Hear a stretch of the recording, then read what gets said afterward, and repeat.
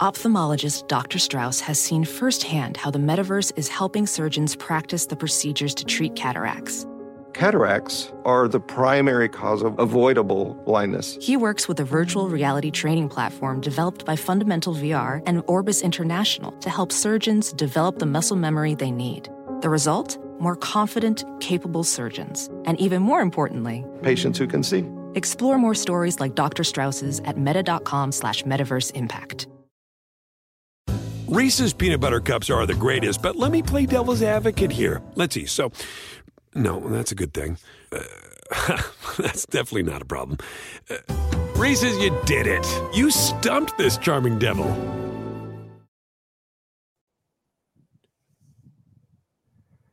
Hello and welcome to Sunday Night Conversations, brought to you by D1Baseball.com. I'm your host, Michael Patrick Rooney. I want to say, really begin with a special thanks to our presenting sponsor, Netting Pros. Netting Pros specializes in the design, fabrication, and installation of custom netting and padding for college baseball programs all around the country.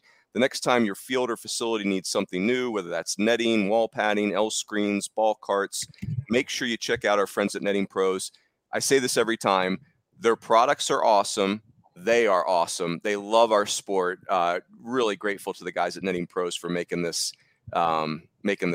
So let me introduce, before I get to our two esteemed guests, let's for the uninitiated, here's what Sunday Night Conversations is. So we're just talking college baseball during the fall. 2 years ago, it was a really fun way to meet a lot of the volunteer coaches in college baseball who maybe don't get the FaceTime. Now, of course, we don't even have volunteer coaches anymore, which is even better. Last year, we did just any types of assistance. And this year, we're kind of doing themes. And so tonight's theme is my two favorite people in college baseball. I'm kidding. That's not the actual theme, but it's sort of the theme. So we've got TJ Bruce here from TCU. We've got Travis Jewett here from Southern Cal, from USC. And So these guys are awesome, like just rock stars in our sport. These are guys that have national championship rings. These are guys that are West Coast, kind of like that. That's where they cut their teeth. They're also guys that have been Division I head coaches, and now they're guys that are, I would say, prominent Division I assistant coaches, again, at prominent programs. And so these two have a lot in common. Plus, I think they're just awesome dudes. And so I knew we would have a really fun conversation. So boys, great to see you. Happy Sunday. Let's do this. Coach Jewett, I'm going to start with you. What I'd like you to do is give us your coaching resume, start with where you grew up and then take us, you don't have to detail it because we'll dive into some of the specific stops as we go, but kind of bullet point me through your resume if you don't mind. Well, Runes, first off, thanks for having me. TJ, great to see you as always. You've moved away a little bit, so I don't see you nearly as much as maybe we used to, but you're still as pretty as ever. So thank you.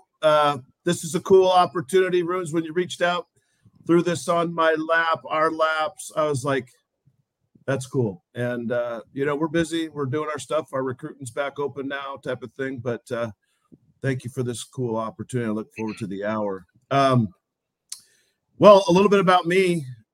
Yeah, that's it.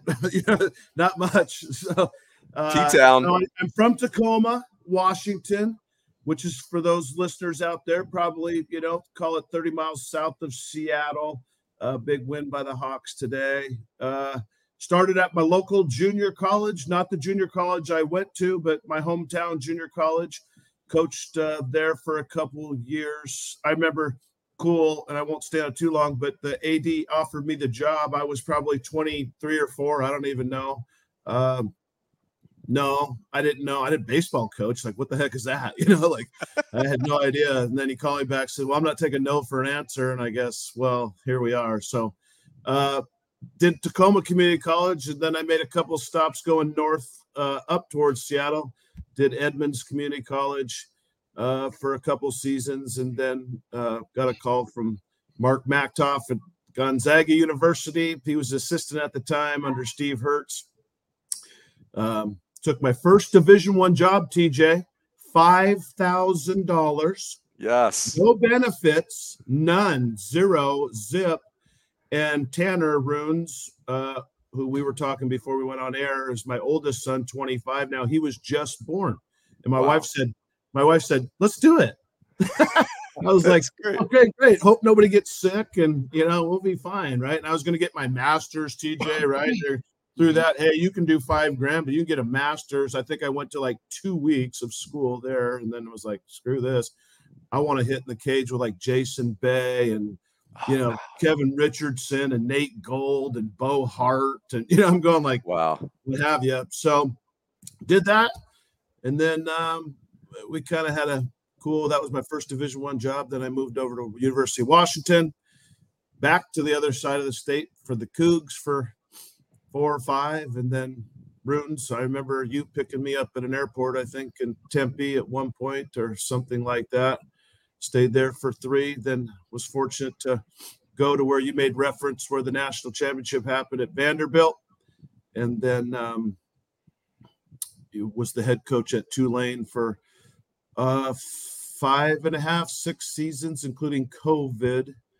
And then now back as assistant here at the University of Southern California. So kind of that's awesome. Started west, moved kind of Midwest, Southeast, South, and now back a little closer to where we started. So fields are all still the same, right? And the bats and the balls and all that stuff like that. So still after all these years, junior college to, Power 5s and non-Power 5s and all that, just a lot of great memories, and still just enjoy what I do every day, which is get to hang around with a bunch of cool people and kids that want to be great, and see if I can't, help them facilitate their dreams to be the best version of themselves versus, be an obstacle. So that's still awesome. fighting every day.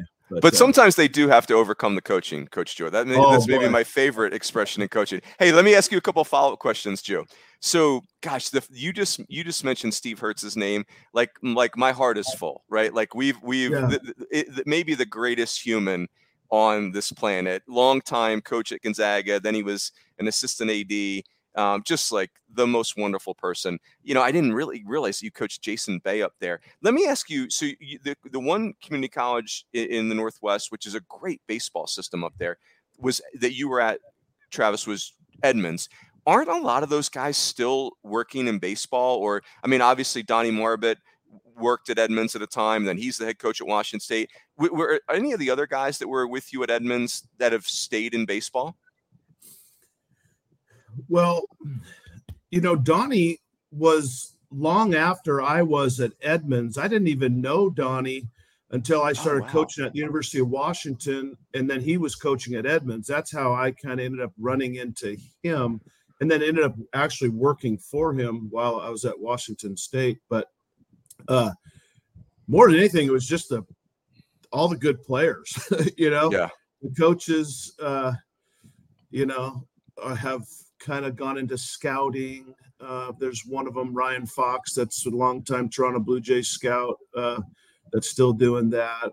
Hank King was another guy, a friend of mine that I coached with, that's living in Atlanta now. But back in those days, Tej, remember there was like draft and follows and all that good stuff back then. DNFs. Yeah, DNFs. And we had a ton of them.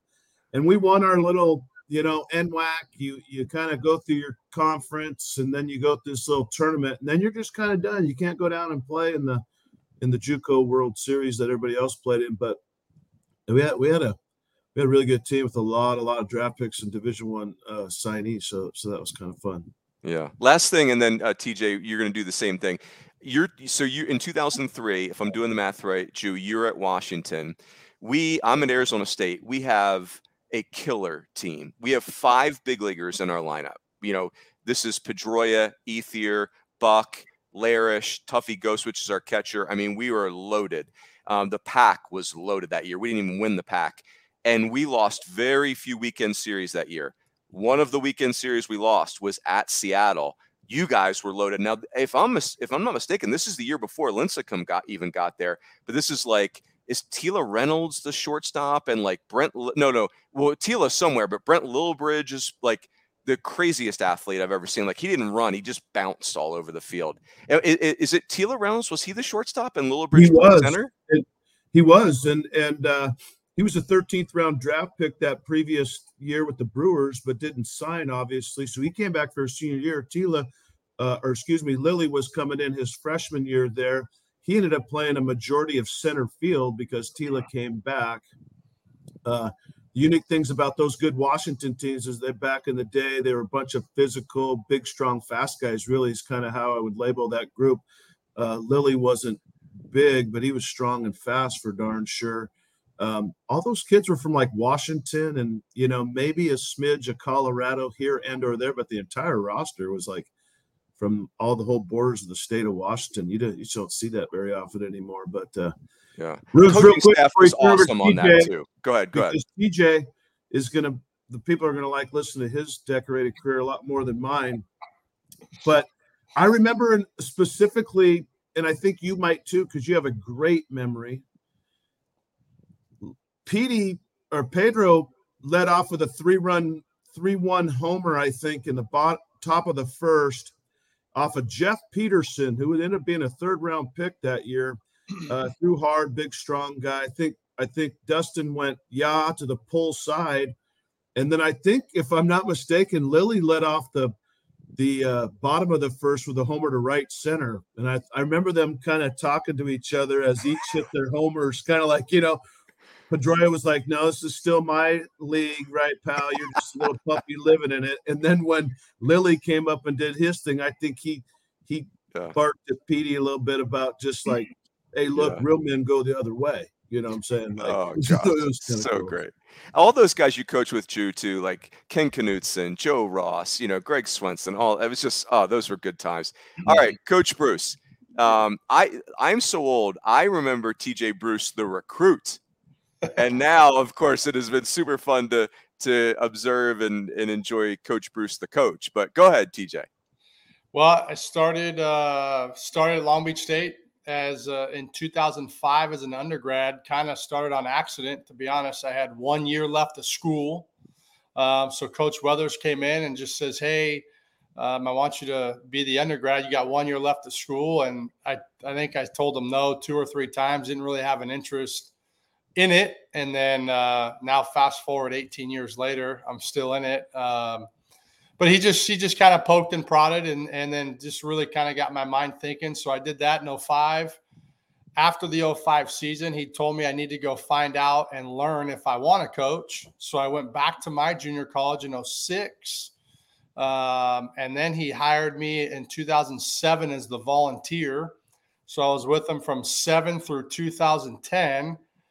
I had my first kid in 2009 with no benefits, and my wife was still doing her teaching credential at the time. So I was a volunteer. I was working on the docks from 5 to noon every day. Whoa.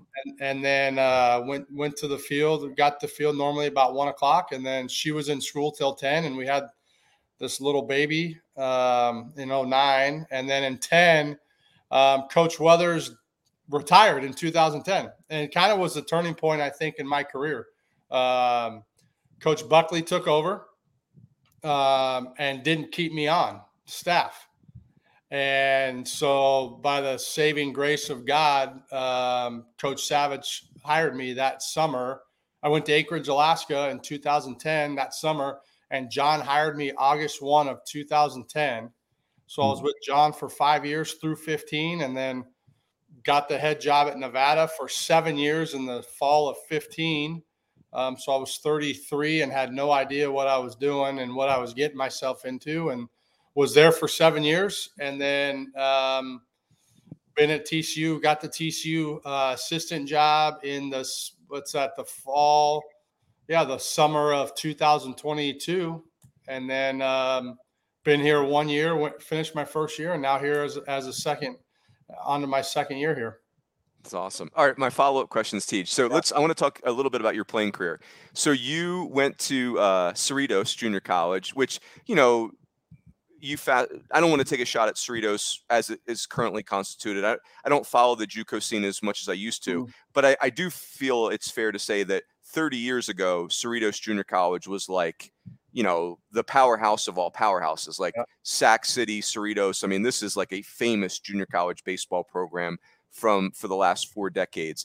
So you went there, then you went to Texas Tech for what would have been your junior season. Then you came back to Long Beach State in 2004. I want to talk about that 2004 team in a second, but what made you pick Cerritos out of high school? Because you went to a fairly prominent high school. You went to St. John Bosco, right? Yeah, St. John Bosco High School. I to be honest with you, there again, junior college back, I felt like before me was very prominent. You had the guys that were DNFs that were going to JC instead of going to four-year school. But I also felt actually that there were some guys, remember back in the RCC days when guys were turning down four-year schools to go to certain JCs. Mm-hmm. And so it was so the short story is my high school coach, Chris Jondal, played for Ken Gaylord at Long Beach City when Kenny was at Long Beach. And so then his teaching was going back to Wally Kincaid, who you either played for Wally or you played for Coach Horton, really, at Cerritos. Yep. And so that's how our high school program was. And he's the one that kind of led me onto it and said, hey, this is the best place for you to go to. You're going to learn. It's all about Wally Kincaid. It was a lot of the same system that we ran in high school. And so I went to Cerritos Junior College. And it proved to me that I wasn't ready for the four-year school. It got me tougher would be the first thing. I think a lot of us need that. And that's where I learned a lot of things in those 2 years. I got to learn about Wally Kincaid. I got to learn about Coach Horton. I got to learn about Dave Snow and Mike Weathers, who I eventually spent a lot of my career there. But and I still use it to this day. It's Wally's big thing is throw strikes, put the ball in play, and play catch. I mean, that's all we talked about. And so to this day, I reference Wally at least once or twice a week because Kirk Sarlos' dad played at Cerritos College. Oh, I didn't know that. In his home, all he grew up was Wally Kincaid and Cerritos College. So, and then he played at Fullerton and all that. So there's a lot of talk about Cerritos College in our office daily, if not weekly. That's awesome. And like you just mentioned, Dave Snow, the Snowman, so famous, took Long Beach State to, a couple of Omahas, 89, 93, jump out at me. I think I got those numbers right. And then 89, 91, 92, 98. There you go. 98. That's right. They were in that when ASU played SC in the finals. That's right. And then Mike Weathers, like what a great person Coach Weathers was. Hey, let's talk about your 04 team. So you go back for your senior year to Long Beach. Yep. If I'm not messing this up, like Tulo's on this team. Yep. Your rotation is Jared Weaver, Cesar Ramos, Jason Vargas. All three of them pitch in the big leagues, right? Yeah, all three of them. I mean, two of the three, Cesar's going to be a big league pitching coach. He had a tremendous career, but the Friday and Sunday guys pitched, I don't know, what they pitched 10, 12, 13 years in the big leagues. Wow. Of course, that team doesn't get to Omaha because you're in a crazy super region with Arizona. Coach Lopez, Andy Lopez is coaching that team. They were very good, obviously, but the irony of that year, we swept them in March at Blair Field. No way. Yeah. They came in for a non-conference weekend. We swept them at home. They come in 2 months later, and they beat Weaver on Friday.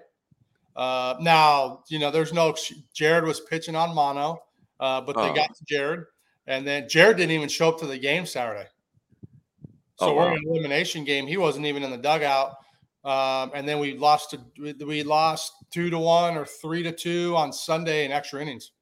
Oh, wow. Tulo was a freshman on that team. Is that right? Tulo was a sophomore. So Brad Davis was a catcher, big leaguer. John Bowker, left-handed hitter out of NorCal, big leaguer, and left. Tulo played short, and then you had the three weekend guys on the weekend. So they earned it. There's no doubt. When you beat those three guys 2 out of 3, you earn every trip. But what an amazing team and amazing relationships and all that stuff. Now that we're all old and in our 40s, it's fun to talk about. No question. And it's just a great reminder that so many great teams, like getting to Omaha is really hard and it's finicky. And, like recently 2021 Arkansas, magical team, they get clipped. 2022 Tennessee, magical team, they get clipped. Like it's just hard, right? 2008 Arizona State, they get clipped by Fresno State. Like it's hard. It's so anyway, that's great. Hey, so let's do this. Coach Jewett, coming back to you. Let's do this. I want you to name a player, not your favorite player. Doesn't have to be the most famous player you ever coached, but a player that impacted the way you coach. And I always use this example, like Pedroia is the guy for me. Now he is the most famous also, but just because he was so unorthodox and I was very strong-minded about the way I thought things had to be done, and he ruined that, like in a good way, right? Because it's like he's stepping sideways and hopping backwards on ground balls and like nothing that you would ever teach any human. And by the end of his time at Arizona State, our first and third defense was pitchers step off the mound, give the ball to Pedroia, and then go get a drink, right? Like that's our first and third defense. I don't care what the runner does. I don't care if the lights go out in the stadium. Give him the ball and then just go do something else. So anyway, so Coach Jewett, give me a player that has impacted the way you coach. Whoa, tough question. That is because the one thing, all the way from Tacoma to New Orleans to back to California that I've been lucky and nothing due to me is coach a lot of professional baseball players, including quite a few major leaguers. So there's a lot of easy answers there because it could be any one of the group. TJ could do the same thing, I know. But, I think without kind of doing maybe the obvious, like I remember Andrew Applin runs at ASU. Great. Boy, was a bad man now. He was so good. I saw him dress up in a Drake or it was like a Little Wayne or something Halloween costume one day, and literally jeans buckled about halfway down his rear end, tank top, dreads, the whole deal, just Halloween. And somebody smashing a ball into like right center and him like, catching it almost behind his back. He's just one of the more like instinctual players, knack players. He's going to do what I like to say, always, like he could hit, but he could bunt too, right? Always, like just whatever the game called for, he could really defend. And when I'm kind of pulling his name out to start a little bit, because I kind of feel like this is the way I live my daily life with the boys, is Applin just had this awesome, like positive life force about him. Just a spirited, you know what I mean? Like always kind of smiling, could take a punch, a joke, could get his hair cut at home plate. Remember those days with not the finest scissors of ever. Just, you know what I mean? But like, and I just was always like, man, there's something about this kid. He's one hell of a player, but he's really into the team. He's good. I like his way. The game, as we know, right, Tej, it sucks. It's just a round ball. It's a round bat. You got all this stuff going on now. Everybody's got to do this and that. So it's real easy to be a baby, have bad body language, be disengaged in others, right? Because I suck. So I got to spend time being a baby and not energized towards the rest of the club, all those things like that. He just wasn't like that. He just was, it was always something. And so when I start to see that, then it just kind of goes, right? Now, Tony Kemp comes to mind, right? Because it's like Tony Kemp, when I got to Vandy, he was like a junior and, it was good player, his left fielder and 250, 270, maybe if I'm talking in the right terms. I don't even know. Next thing you know, it's like lift his leg, 400, plays in the big leagues every day. You want to talk about like spirited and energized and like into others. And gosh, those are kind of a couple guys that, come to my mind in terms of just like who I want to be around, guys that I want to coach, that play the game hard, that are into it for other successes. They're just, like I said, they're positive life forces, man. They show their teeth a lot. They're there to learn. They invest well, and they become just kind of people that stick to my ribs because they're like, when I'm looking at players, those are the kind of dudes I want to be around. Now, so is Cole Calhoun and Dansby Swanson. Yeah.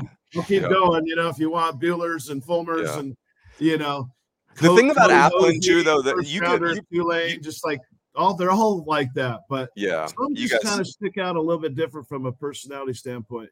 I love that you mentioned Applin because he is, of course, I get to be around him a little bit at ASU, but he was a star player who had to wait to play. And obviously, you guys came to ASU at a very so Applin, I think, was a freshman for the 2010 season, and like Murph was let go by ASU that Thanksgiving, and so there's all this turmoil. I mean, I recruit Travis and his family come down to ASU, and by Thanksgiving it's like it's like a ghost town. But then this team, like these kids are so special that they lock into you guys, and they end up being the #1 overall seed in the NCAA tournament after losing their head coach Thanksgiving. I mean, just that, like we could do 7 podcasts just on that group of kids. But like Andrew Applin he's a great call out because he was a legit star player who just there was not a spot for him his freshman year. Like it was part-time. And how does a player like that, with that kind of, highly recruited and all this like that, and then he didn't know how to sit the bench. Yeah. But he was into his decision about where he chose to go to college, not for 2 days or 2 weeks. It was for a career. It was a career choice. And, when you invest like that and you're willing to stick it out, right, Teej? Like you're going to get rewarded on the end. Now everybody wants to jump ship now and fast NOIs now and portals and still leave like after fall ball now. It's just getting even crazier. So, so to see kids do that, those are guys that I love too. The personalities, I tell you guys, TJ knows me, Runes, you know me. I got a whistle around my neck. I'm a football coach coaching baseball. I mean, just like, I don't like the boringness of baseball a lot, but so I'm just kind of the crazy guy, but it's music and rhythm and rhyme and stuff like that. But he was awesome. And that's great. You talked about all those teams in 4 and TJ's team punched him in the gut there a little bit. Those are hurtful memories. Vandy 2013, right? I didn't think it was Vandy. I thought it was the 27 Yankees. 26-3 in the SEC. 26-3.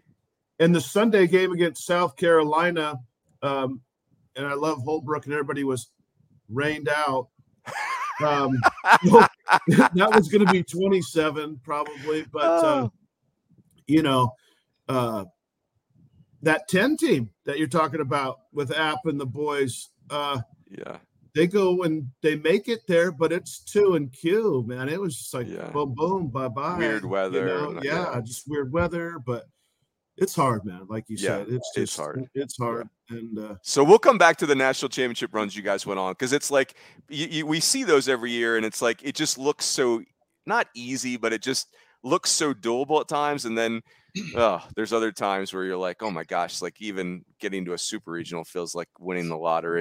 I'm Cyndi Lauper. My psoriasis was all over, even on my scalp, which may mean 4 times the risk for psoriatic arthritis. But Cosentyx works on both. Cosentyx secukinumab is prescribed for adults with moderate to severe plaque psoriasis 300 milligram dose and adults with active psoriatic arthritis 150 milligram dose. Don't use if you're allergic to Cosentyx. Before starting, get checked for TB, serious allergic reactions, severe skin reactions that look like eczema, and an increased risk of infections, some fatal, have occurred. Cosentyx may lower ability to fight infections, so tell your doctor if you have an infection or symptoms like fevers, sweats, chills, muscle aches, or cough, had a vaccine or plan to, or if IBD symptoms develop or worsen. Learn more at Cosentyx.com or 1-844-COSENTYX.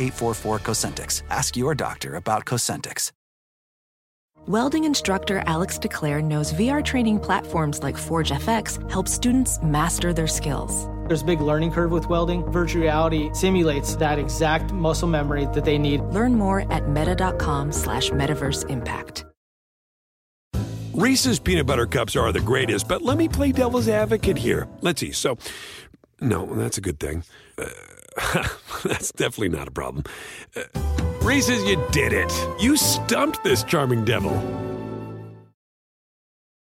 Meet Stacy. Stacy's on the hunt for a new pair of trendy glasses. Call me picky, but I just can't find the one. Luckily for Stacy, Walmart Vision has virtual try-on. Now she can try on hundreds of frames virtually, then upload her prescription and get new glasses delivered right to her door. Really? Yeah, really. Well, the hunt just took a turn for the better. Buy your next pair of glasses with virtual try-on from Walmart.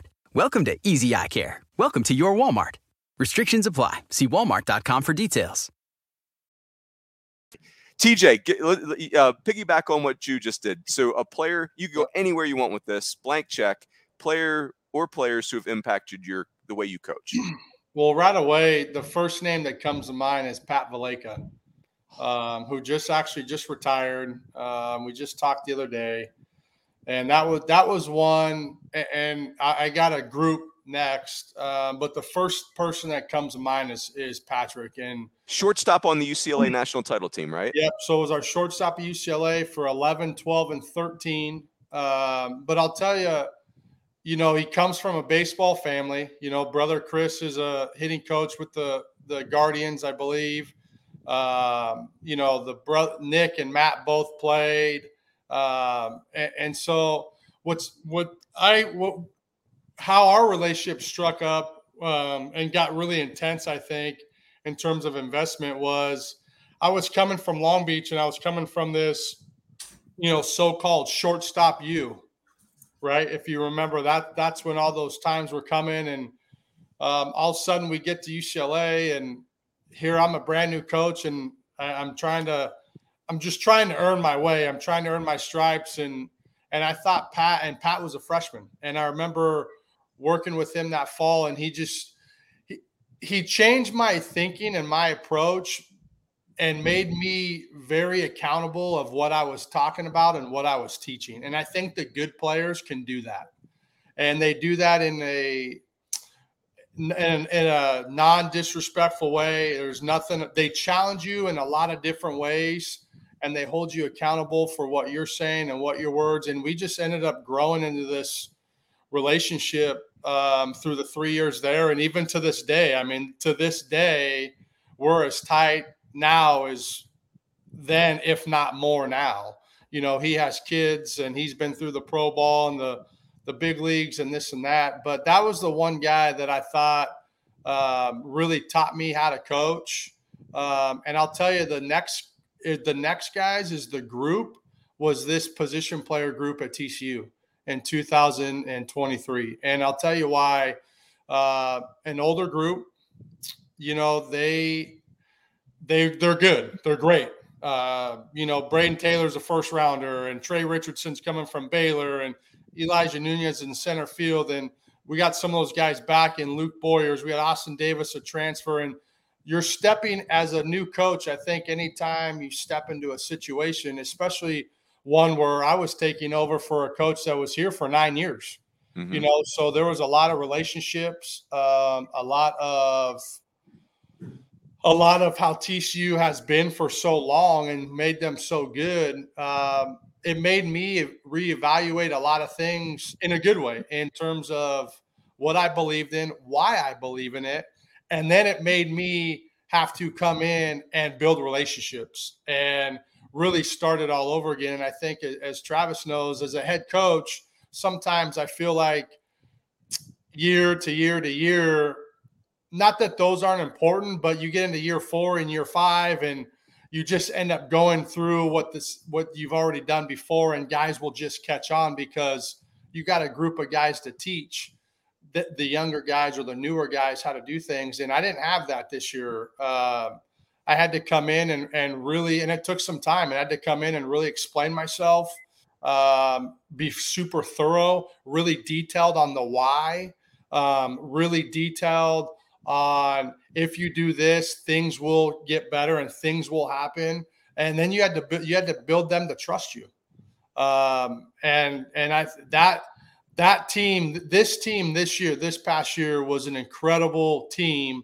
Yet the position players who I spend the most time with was an incredible group of people that really challenged me on a daily basis to be really accountable again for what I was doing and what I was teaching. And it got to the point at the end of the year where they ended up taking over the show. You set a school record for stolen bases. You have the most home runs in almost a decade in school history. And none of that had anything to do with me. It had everything to do with them believing in themselves and believing in each other and building that trust in the foundation with each other. And it was fun. What that run they went on was incredible. We had the best seat in the house, and you had a chance to sit back and watch.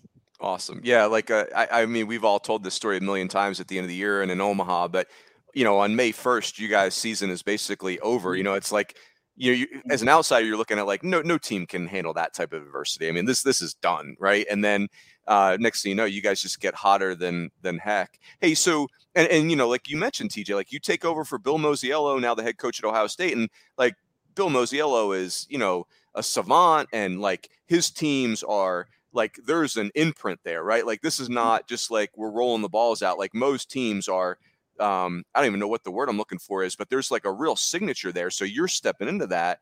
And man, that's wild. Hey, let me put a bow on it with the shortstops. So you got to be with Longoria at Long Beach, right? And then you were with Tulo at Long Beach. You're with Valleca at UCLA. Any other big league shortstops that I'm missing as far as like on your path? Yeah. So 05 was Tulo. 06 draft was Evan. So I had Evan in 05. 08 draft was Danny Espinosa. In 2010, not a big leaguer. He ended up being a second or third rounder. Was a guy by the name of Devin Lohman. I think out of the Central Valley somewhere over there. And then you got in UCLA. You had the run of Pat Valleca. You had the run of Kevin Kramer. Trevor Brown was an infielder, ended up moving to first base, ended up catching in the big leagues. Right. Joey Turdosovich at Long Beach State back in the later years, I think 9 draft, and it was a shortstop third baseman for us. And then I got to Nevada, and Miles Mastroboni, who's kind of a utility guy, plays left, plays right. Up and down guy, has been in the big leagues now for almost a year with Chicago. And then, we had a first rounder this year in Braden Taylor, and I think we'll have another one here in the year or two with Anthony Silva. Braden Taylor's fly ball out that ended your guys' season, like that might be the single best baseball play I've ever seen. Like in that pressure, season on the line, he just absolutely murders that ball, and their center fielder makes like the craziest catch you've ever seen. I mean, just a nutty play. Well, I think you want to know, what's funny about that? Sorry, Jackson's going to bed. You can say hi. Night, Jackson. Night, Jackson. All right, buddy. Love you. Thank you. All right. What's funny about that is you want to talk about the process. That right there was the process in one play, one pitch. Braden did everything he needed to do. Their center fielder did everything. I'm assuming he was a defensive replacement. Yeah. I'm assuming he was underneath, getting ready, got a good jump, got a good read, and it just didn't work out. Yeah. And I'm not saying you don't walk out of there disappointed, but I'm telling you, you walk out of there and you're proud, and you're like, that's what that looks like. That's what the process looks like right there. Yeah. It's funny. Last week I had the Kansas State guys talking about, Ross Kivett, Mike Clement, Blair DeBoard, talking about their super regional 2013 with Oregon State. And Blair DeBoard said something that applies to what you just said, TJ. He said, we're in the super regional and it's Conforto and Dylan Davis. And obviously they have a great team. He just said, it's like everybody's playing at the height of their superpowers. And that's what that play is like. It's not just, Braden Taylor doing his job and their center fielder doing his job. Like those are like all time, like great plays in your life. Like Braden Taylor almost leaves the yard to center field with a season on the line, and their kid explodes into the fence to make a catch to keep, just that stuff's incredible. So, all right, Coach Jewett. So you have so many great stops in your resume, but I'm going to make you talk about the national title because it is, that is what it is. I would argue that what Coach Jewett did at Washington State was really like the creme de la creme, because Washington State was not supposed to be that frisky in the Pac-10 at the time. Like that was really problematic when, Coach Jewett and the Cougars got really good in baseball and started going to regionals. Like that was a real hassle, Coach Jewett. But so I'm going to talk about you touched on 2013, that incredible Vandy team, 26-3 in the SEC, which is unheard of. but you get clipped by a really good Louisville team and an incredible super regional. Then in 2014, the very next year, you guys win the national title. 2015, you play in the national title in the finals again. Virginia wins it this time. Here's my question. So you guys are there's not that many cats walking around with national championship rings, especially in coaching, but you guys are two of them. So for you, Travis, and TJ, you'll go next. What's something that you take away from there? Like, hey, if I come to you and say, hey, Travis, I just took over program X and I want to win the final game, like, what's something that you're going to tell me that, hey, if you want to win the final game, like, based on my experience, this is like a non-negotiable? Keep that shiny penny in your pocket, baby. Well, that we know. Yes. You guys just kind of hit it on the head. Here's where I think it all comes down to, and sounds like TJ had this with his UCLA group and TCU last year. Just a bunch of individuals that have a map, man. They know what they want and they know how they're going to attack it. It's like not a lot of those guys at Vandy when we were there would do what I would say, meet the dawn of the day without a map. You know what I mean? I recollect even the guys like Dansby coming in early in his career going like, I'm going to be the best player to ever play here. It's like, shut up. It's like, not really, but right. And then just to watch him like every single day, like TJ was talking about, holding himself and the coaches accountable. I mean, I can't tell you how many shorts and t-shirt sessions that we had like in the cage, right at 1:00, 12:30 before the 2:30 team meeting, and turn me in NCAA. But like, they just knew what they wanted, and they just took that shiny penny that I'm talking about, and they just kept putting it in the slot, man. Every single day, they just show up. Some days a lot better than others, but these guys just couldn't be shooken. They just showed up. And then you have tremendous leadership, obviously, with Tim Corbin and his ability to organize all the different kinds of talent, personalities, coaches, give everybody their rules, their ways, their hows, responsibilities, and then everybody go attack kind of that map that we had. But I would just say that those teams that get there, there's some luck involved, but you're talking about a lot of talented players that they like wiping the slobber off their face because they love playing baseball. They like being at the yard. They like being with their teammates. They like the weight room. They like to do those things like that. And so as a coach, you better be ready to strap it on too, right? Because you got to get in that ring with them, and you got to be there for them. You got to help provide them, even if that's just throwing the BP or the flips or who knows what it might be, but just like you're just trying to help them get there. And I think those three teams, you've mentioned it. We've been talking about long list of all these big leaguers and Omahas, right? Tej, like how many of us have Runes coached in both Omaha stadiums, one in Rosenblatt and one in TD Ameritrade? Not many.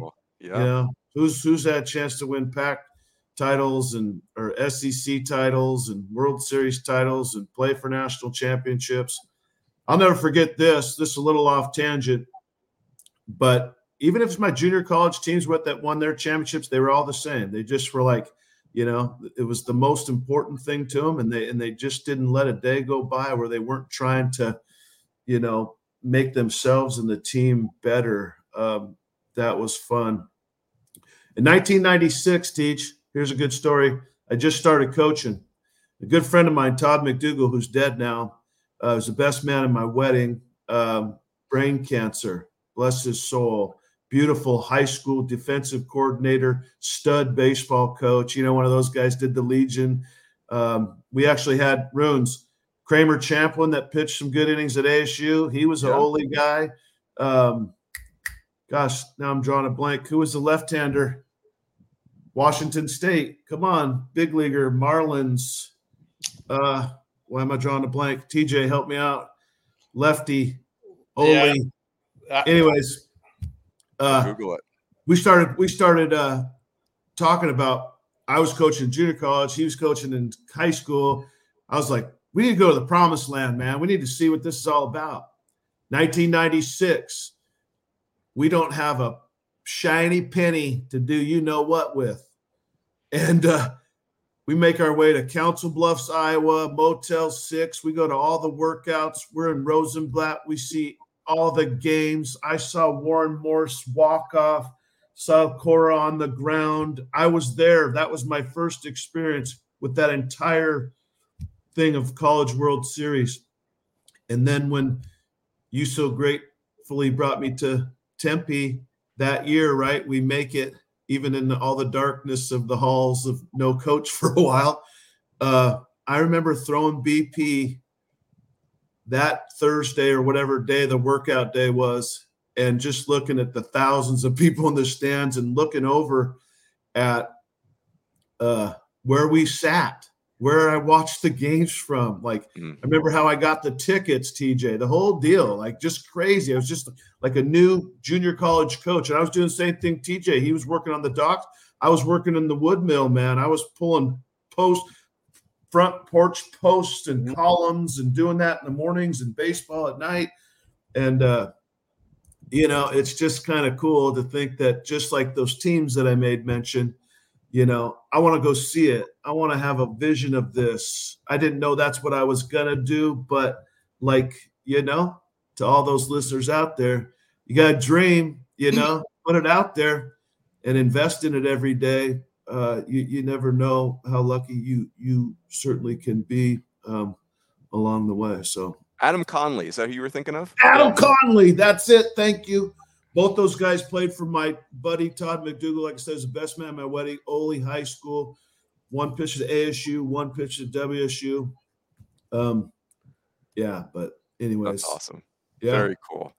All right, TJ, similar, you take it wherever you want. Like you got that ring, and it's like I'm asking you that question. Like, hey, I want one of those. Like, what's it going to take? What's it going to look like? What's a big takeaway from that experience?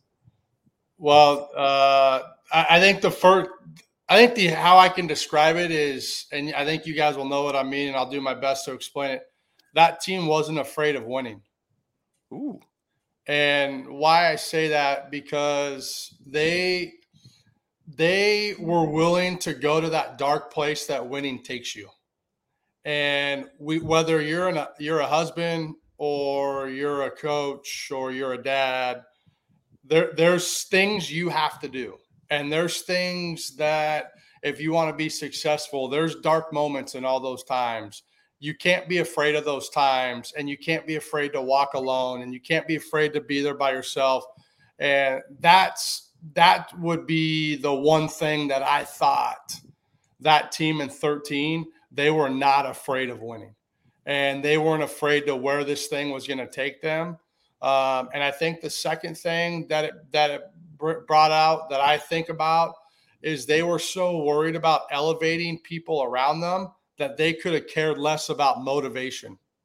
Because motivation, how I've come to learn it, is such an external factor. Like, that's about everything else other than actually what you're doing. They were just so into themselves, elevating themselves and elevating the people around them, that the motivation, everybody would talk about, you're motivated by winning a national title ring. Yeah, yes and no. Yes. But if you're not scared of winning and you're not willing to elevate people around you, then that motivation just goes away. The motivation's all a feeling, in my opinion. Mm-hmm. And so that would be the one thing that I thought that crew did. And we were good, and there's no doubt. But the national title weekend against Mississippi State, 5 of our 9 starters were walk-ons. We're on zero money. Zero. We have the potential greatest closer in college baseball history, David Berg. Everyday Dave. On zero money. Zero. And so I think when you look at that, you had to run through, if you guys remember this team, talk about 13 team, the best team we played all year, and this is no knock to Omaha teams, was Cal State Fullerton, the Super. They were loaded. Eshelman, you had to beat Eshelman and Garza, Michael Lorenzen, J.D. Davis, I think. Was Chapman on that team? Third, Wallace behind the plate. Yep. Oh, my gosh. I mean, and I'll never forget walking into that Super, and it was different. It was – you don't get those feelings a lot, and it was different. And walking in there, and out there again, Pat Valleca, I'll never forget, you know, Pat's a 4.6 runner, right? I mean, it's not a good runner. He can really pick up the ball, tough. He slides into Wallach, and we send him on a 2 outs. Ball hit to Lorenzen. I know there's 2 outs, but Lorenzen has a 70 arm, if not an 80 arm. And he beats the throw, beats Valleca to the plate. Valleca slides late and hard into Wallach and stands over him and says, safe. And I'll never forget, I walked in the dugout, and he walks down, he goes, are you ready? And that was all he told me. That was it. Oh, that's so great. And then we went on, and then you get then game 1, so you get rewarded, right? You know, you always get rewarded in Omaha. You beat the team in the Supers, and you get rewarded in Omaha with Alex Bregman and the LSU Tigers. Oh, wow. He's a freshman on that team too, I think. Yeah, and then the guy Nola was on the mound. We had to beat Nola opening night. Oh, my gosh. So Ty Moore ends up scoring the winning run. Bregman makes an error in the 9th, and we end up winning that game. Then the next game was Trey Turner in North Carolina State. Another, I don't know if they were the national seed, but I know Fullerton was, and I knew LSU was. And then you get to North Carolina with the big left-hander, Colin Moran. At North Carolina, you have to beat them, and then you have to beat Mississippi State twice. Crazy. That Fullerton team was 51-10 and didn't make it to Omaha. I mean, just absolutely, yeah. Add them to the list. Yeah, add them to the list. That's it. Well said.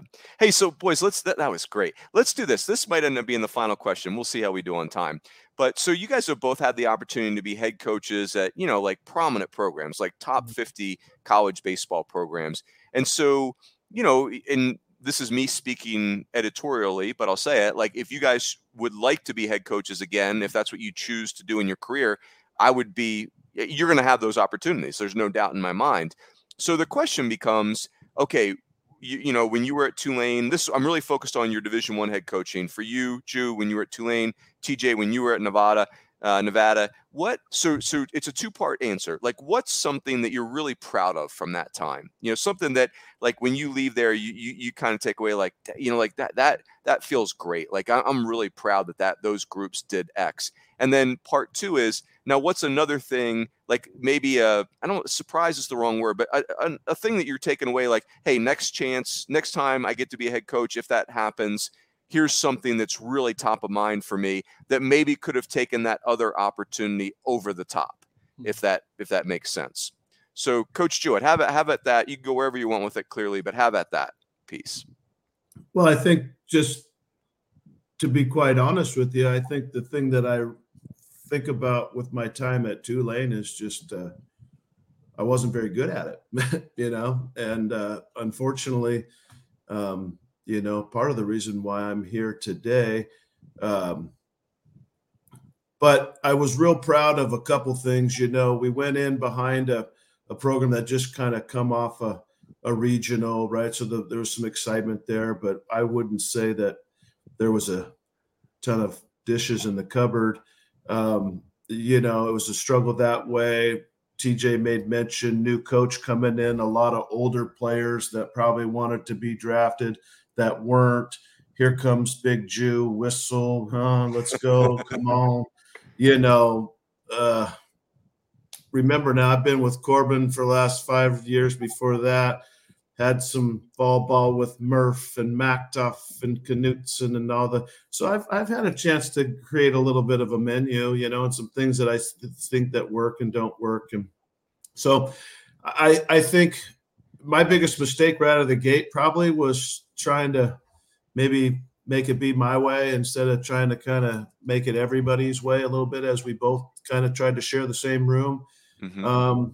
But I think once we kind of we're able to get our players in there, I think you would see that we started to move ourselves up into the top, third of the league. We just never made it to a regional, but we kicked butt in school. I would be proud of that. I think that's part of our things as a coach, to make sure these guys are getting their good education.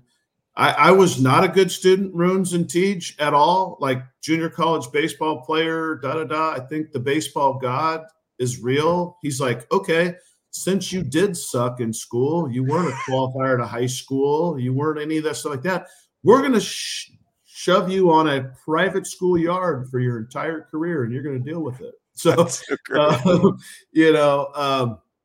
so proud of, I think it was every semester we had team GPAs over 3 point. If you look back on it, we got a lot of players drafted in our time there at Tulane. One first rounder or 2 first rounders, Travis? I think there was a sandwich and a first rounder. Got it. Yep. But yeah, so we had some nice picks that way, and maybe even more than LSU during a spot of time when we were there. But it was just kind of that 35 wins, 33, never just could get to the 40, could get to the tournament. Now COVID, we started out hot and all that stuff like that. But, just proud of maybe how it started and kind of where I thought it was going. You know what I mean? I would say that's a good trajectory. I thought the kids, all the players got better. I thought we tried to navigate a financial situation and an academic situation that's very tough, hard to get in and not a lot of help financial aid situation wise, but, proud of, kind of what we're able to do in certain spots now, not ultimately because winning at the highest level. And, it's funny, and I think you guys would agree with me. And it's like, if you coach 2 extra games in a regional and just lose them both, right? Everybody just thinks like you're so much better than the guy that doesn't. It's just like, I think there's a lot of good baseball coaches out there that just maybe don't have that lucky penny as like everybody else has had or whatever all the time. But so proud of the opportunity. I'm thankful for it. I wish it obviously would have gone undefeated and all that, but not possible. But you're, not that you need to be the opportunity to land on my feet and be able to coach baseball. So yeah, anyways. No, that's well said. I mean, like, you don't need me to take up for you, Travis, but like 15-2 in the pandemic year, that team was excellent. Your last 2 completed seasons, you finished 3rd in a very good American league. You finished 2nd. You go 17-10 in that league. I mean, it's trending in a great direction. It's also both of you guys' experiences at Tulane and Nevada are why I'm passionate about expanding the postseason a little bit. Like, I think 72 teams makes a ton of sense. It's not an obnoxious number like 96, but those were good teams that are just like getting squeezed out by like 1 or 2 games. And so anyway, that was a great answer. TJ, go ahead. Same question. Go wherever you want with it. Yeah. I mean, I think I'm really proud of, number one was we won the most games in the Mountain West.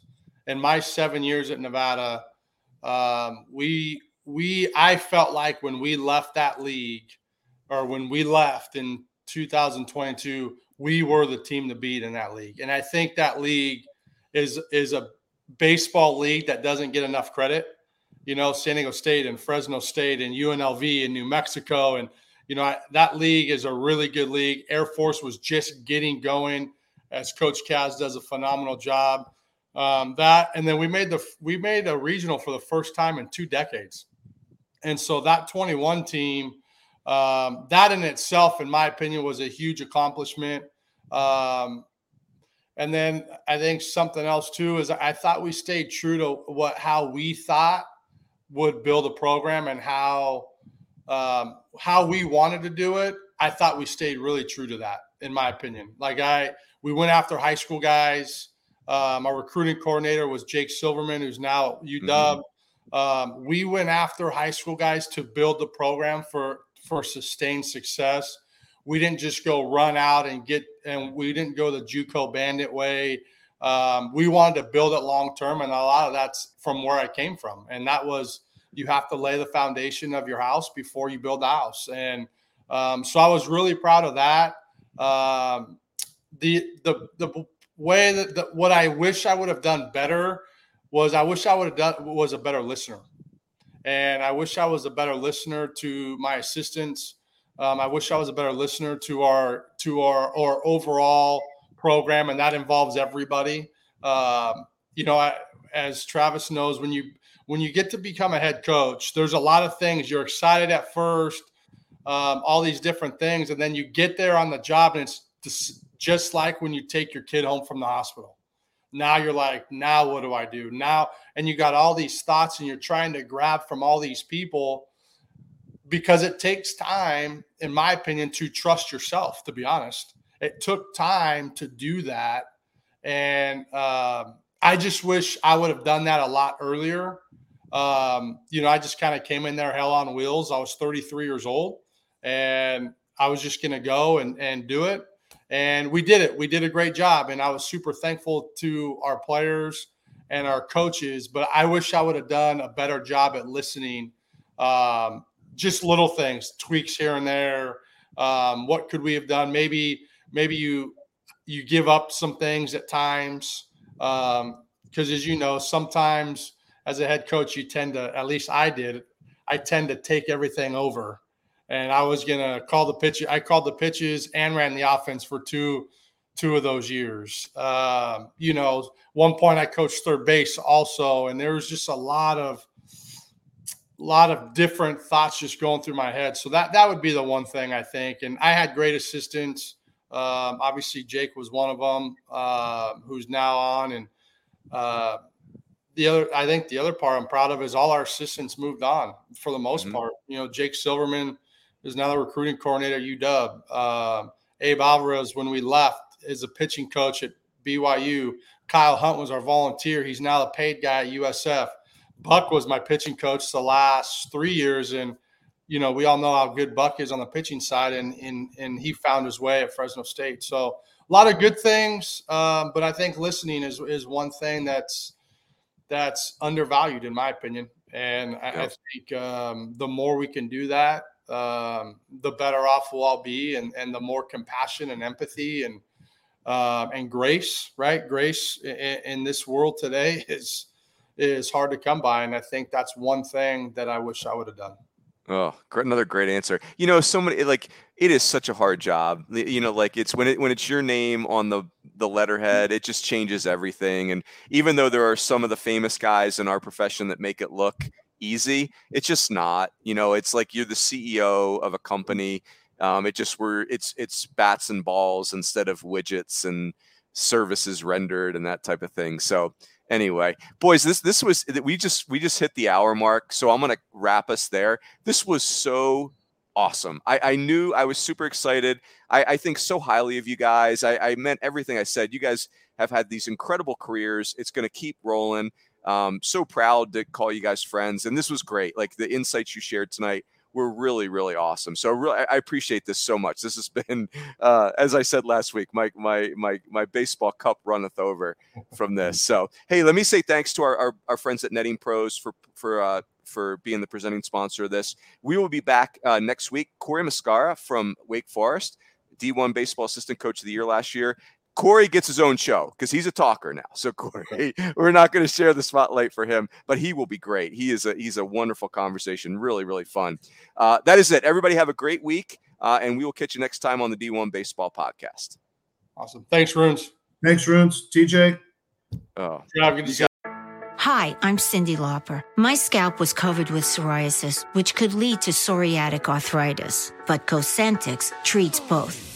Cosentyx secukinumab is prescribed for adults with moderate to severe plaque psoriasis 300 milligram dose and adults with active psoriatic arthritis 150 milligram dose. Don't use if you're allergic to Cosentyx. Before starting, get checked for TB. Serious allergic reactions, severe skin reactions that look like eczema, and an increased risk of infections, some fatal, have occurred. Cosentyx may lower ability to fight infections, so tell your doctor if you have an infection or symptoms like fevers, sweats, chills, muscle aches, or cough, had a vaccine or plan to, or if IBD symptoms develop or worsen. Learn more at Cosentyx.com or 1-844-COSENTYX.